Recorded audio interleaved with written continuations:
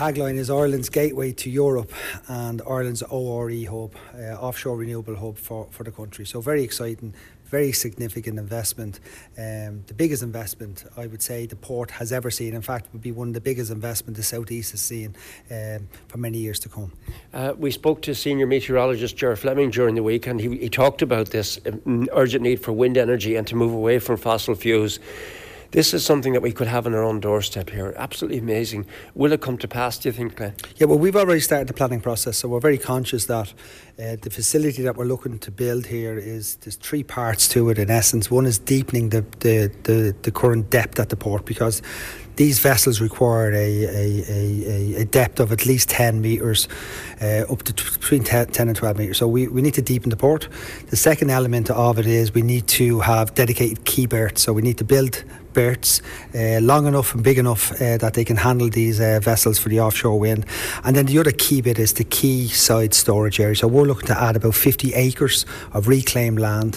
What we want to build here is an all-inclusive ORE hub that'll be multi-purpose, not just in the future for the ORE sector, but can also be involved in the roll-on, lift-on, bulk, etc. But primarily it's going to be for the ORE hub.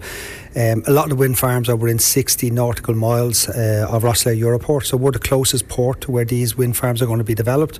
And what we want to do is build this facility, because this facility will bring jobs to the South East. It'll bring a lot of security to the South East, both for the port but also for the wider region. It's a real economic driver of the future, indeed something that the South East would not have seen before. Can we go a little bit closer to the picture so you can describe it to the Morning Mix listeners of the overall plan? And the reality then is, when will something like this realistically come to fruition, if and when it happens?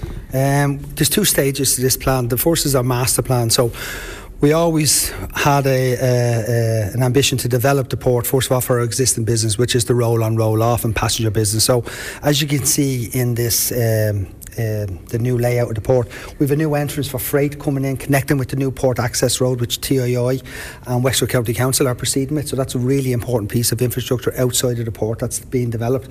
This will be our new freight entrance, so we're segregating freight from the passenger traffic. So passenger traffic will continue to come down the Laps Hill and through the village, because they spend money there in the shops and garages and so forth like that. But the freight traffic will be segregated, so there'll be none of the heavy trucks, the big vehicles will be going through the village anymore, which I think that's very important for the village itself. That they'll come through the new port access road. They'll enter through now the new freight area. We've a new spine road going right through the port, and as you can see, the whole port is being totally redeveloped. We're increasing our import yard, export yard. We're bringing the border inspection post down from Kilran, because we have to legally. That has to be inside of the port. We got a derogation for 4 years on that, but that's going to come to an end. We're extending berth number 3 onto 4, because ships of the future are going to get longer and wider. So we're going to be developing our berths to cater for those vessels. We have a new passenger area, new freight areas. We're investing just over 3 million new technology, smart, multi-user, automatic check-in, vehicle recognition, track and trace, security, and keeping the port very efficient, maximising the space. We saw an increase of about 90,000 units through this port last year. We believe we can take another at least 150,000, even within the existing footprint of the port, by designing the port in a more smarter, a more traffic efficient, and also using technology to make us more smarter and utilising the efficiencies that are there. So that's for that master plan. And then the second element is the offshore. So what you can see over here to the right would be the future extension of the port. When we deepen the port and we go deeper, we're going to hit natural rock. So we're going to have an awful lot of natural rock there that can be used to reclaim land. So as we deepen, we will use that rock to reclaim. And as you can see, what we want to do is create about 50 acres of quayside space for the offshore wind, with dedicated berths and with the dedicated depth. These wind farms, I mean, to give you an example, the blades on the turbines alone are about 150 metres. So the offshore wind, we've gone through now nearly 9 months of consultation with all the major developers, and we've worked with them. We brought in consultants, experts in this field. They've worked with the industry, and what we've designed now is what the industry wants. So this will be the first in Ireland. All told, complete, these investments are in the region of probably 370 up to 380 million in its totality. Sounds a lot of money. It is a lot of money, but the benefit that this can bring to the South East is many, many times that. Now, there's some more breaking news news that you're going to share with us this morning that will unfold a little bit later on today. What's happening? Yeah, delighted. Yesterday, on Wednesday evening, we had the most senior people from Brittany Ferries arrive to Rosslare Europort. It consisted of Jean-Marc Rouet, who is their president, Christophe Muller, who's the CEO, and other members of the board. And just over 2 years ago, people might remember, we started a new service with Brittany, the first time coming to Rosslare, under Rosslare to Bilbao. At the time, it was Santander route. The route hadn't been performing very well out of Cork, but they came. We convinced them to come to Rosslare to make it work.